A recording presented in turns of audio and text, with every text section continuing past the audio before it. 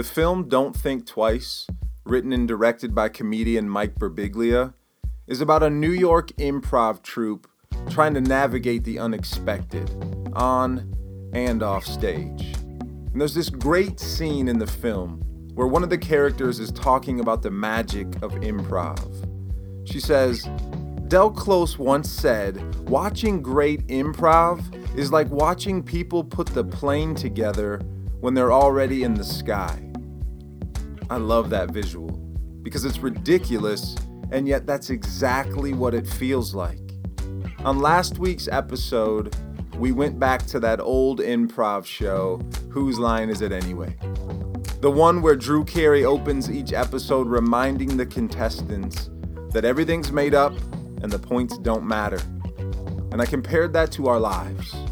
Because most of us carry ourselves like we're performing Shakespeare for critics, when in reality we're all just making it up as we go.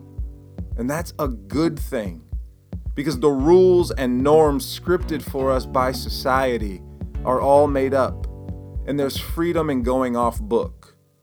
But there are actually rules in improv, and one of them stands out above the rest. If we want to spark creativity and connect with others and figure out how to put this plane together while we're flailing in midair, we have to embrace the practice of yes and.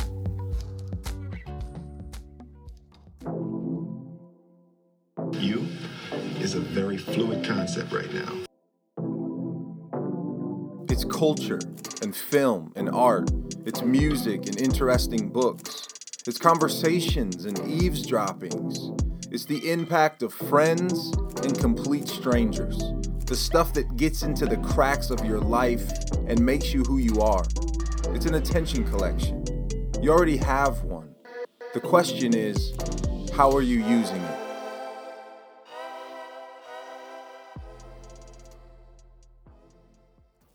All right, friends. So what exactly is yes and? And what does it have to do with you? What does it have to do with your life?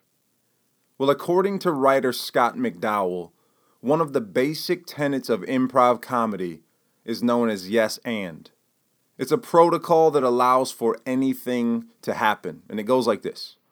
No matter what your fellow actors present you, instead of negating it, belittling it, or disagreeing with it, your job is to say yes and. Accept the scenario as it's presented to you, regardless of where you wanted it to go, and then add to it.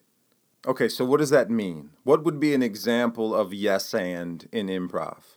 Okay, let's say we have two people. We'll call them person A and person B because I'm hella creative.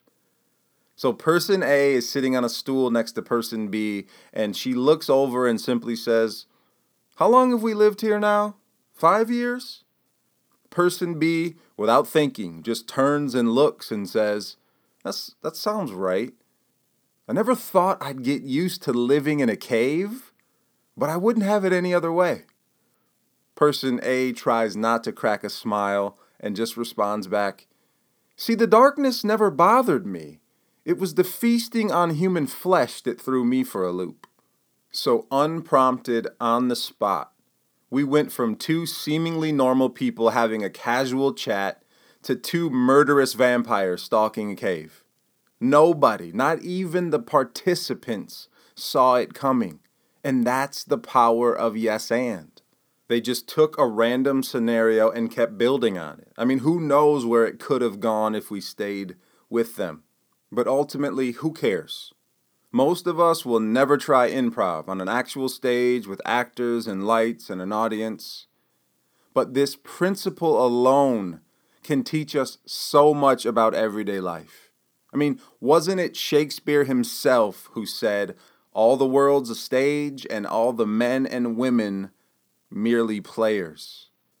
When we use the yes in our lives, it's about embracing stuff that is thrown at us, whatever it might be.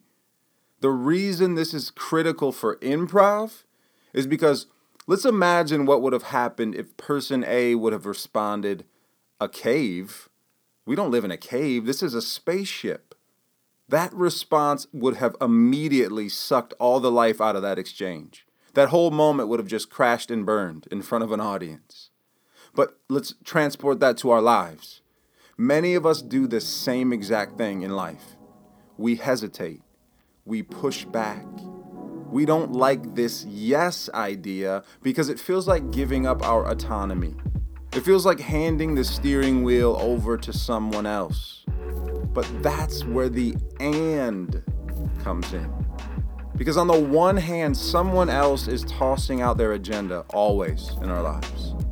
On the other hand, when we say yes and, we're bringing our own thoughts and experience into the mix. We're inserting our own voice and creativity. You get to choose what you add, and that contribution could make all the difference. You don't reject what was given, you add to it. It's give and take. It's collaboration. It's not quite dependence, but it isn't independence either. It's interdependence, which creates the best environment for change. Consider this for a moment. The reason for so much of our stress, conflict, and dissatisfaction is resistance. Many times it isn't even the situation we are put in. It's our reactions to and our perceptions of those situations. This improv technique helps us get out of our own head. It helps us learn to let go. But because we all live in reality, we know it's not that simple. Resistance is a tricky thing because it feels like an external force is pushing against us. But as Steven Pressfield has fleshed out in his wonderful book, The War of Art, resistance is not a peripheral opponent. Resistance arises from within. It is self-generated and self-perpetuated. Resistance is the enemy within. He also points out that resistance cannot be seen, touched, heard, or smelled, but it can be felt. It's a distraction from possibility. It's a barrier for potential. The enemy here is not the moment. It's not the situation necessarily. More often than not, our enemy is our resistance to the moment and the situation. But this can be confusing because there are some things we must resist. It's not that we need to abandon the word no. In fact, some of us need to use no more often, strangely enough. It's just that we so often use no at the wrong times and in the wrong places.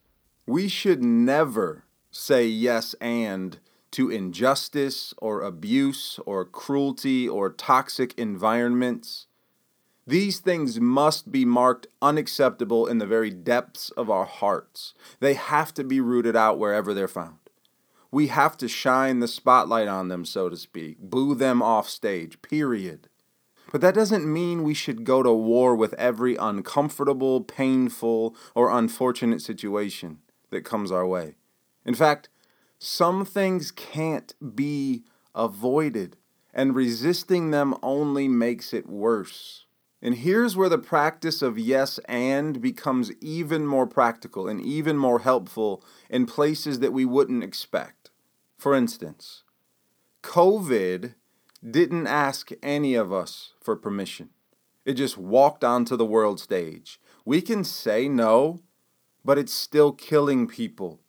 To say yes and to COVID is to acknowledge its existence, to be cautious of the threat, and to be courteous of others on the path to better treatment and flattening the curve.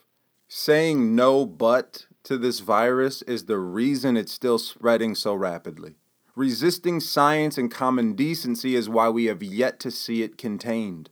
It's not going to disappear like a miracle, despite what we've been told. Losing a job is another place yes and shows up. So many people have lost steady, reliable jobs, and I would put quotes around steady and reliable. The prospect of losing something you've worked hard for, losing your ability to provide for yourself or your family is one of the hardest things to handle. but resisting it doesn't change the reality, does it? Yes and shows up to acknowledge the setback and then to lean into the possibility of future growth. Yes, I lost this job and now I will pivot. I'll learn a new skill or brush up an old one and I'll put myself back out there. Another dark place where yes and shows up is a scary medical diagnosis. Few things are more rattling than bad news from a doctor. So we pursue treatment or change our diet or explore any experimental avenue that offers even a glimmer of hope. Yes and isn't about giving up or embracing the illness. That's ridiculous. It's about taking those things and then right alongside them, yes, this is my prognosis, and I will spend every day soaking up the wonder of each moment. I will take the time to appreciate things I've taken for granted. I will listen to the sound of my heart breaking, and I won't ignore it. I'll make space for it. But I will also remind myself that broken places are where the light creeps in. Yes and thinking isn't about denial or forced positivity. It's about being brave enough to embrace what is, to dance with the uncertainty of what comes next, and to add in a few of our own dance moves along the way. It's not about handing over our desires or goals or dreams. It's about cooperating with others in the pursuit of them. Knowing those goals and desires may change in the process. We might just learn something. We might end up seeing the world differently. We might open to things we were previously closed to when we were trying to live by the script handed to us by society. The script that isn't working for anyone. Another thing the practice of yes and does is it helps us suspend or even release judgment. So often we judge the thoughts and decisions of others. We're in a meeting or a conversation with someone, and the moment they turn left when we would have turned right, we shut down. We distance ourselves from the conversation. We shoot down their ideas. In his book, The Art of Communicating, Thich Nhat Hanh says, "The energy of mindfulness is a necessary ingredient in healthy communication. Mindfulness requires letting go of judgment, returning to an awareness of the breath and the body, and bringing your full attention to what is in you and around you." Isn't that just another way of approaching yes and practice? Bringing your full attention to the moment and embracing it rather than resisting?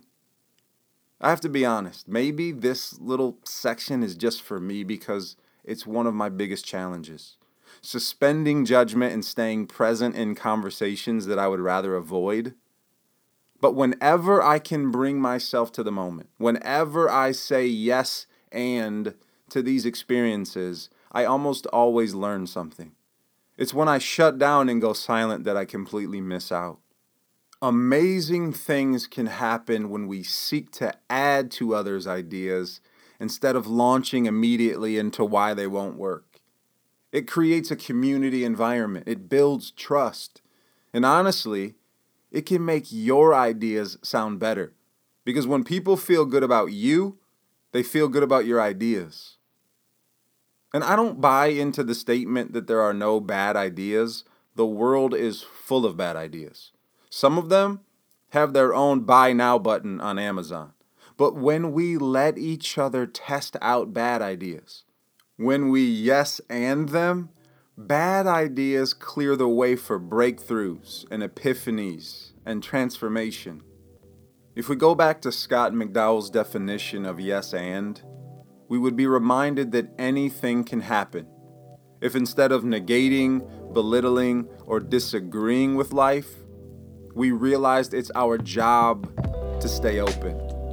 There is a world of possibility waiting for us, if only we will just adopt this posture.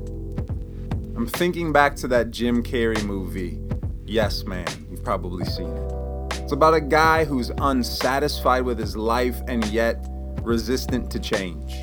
Can you relate? Well, he reluctantly accepts a challenge at a self-help seminar to say yes to absolutely everything. Everything that comes his way, he says yes. The result obviously is funny. It's Jim Carrey. But he's pulled into a life of adventure and wonder and expansion.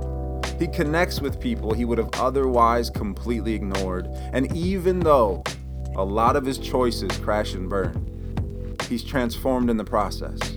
This isn't a call to say yes to everything. That's only a good idea for big budget comedies.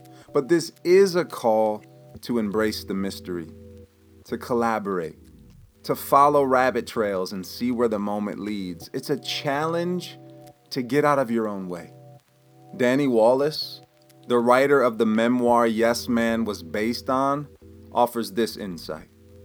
The fact is, saying yes hadn't been a pointless exercise at all. It had been pointful. It had the power to change lives and set people free. It had the power of adventure. Sometimes the little opportunities that fly at us each day can have the biggest impact. Every single day is an opportunity to say yes to a life of possibility. It's scary sometimes, like trying to build an airplane at 30,000 feet. But what if you fly?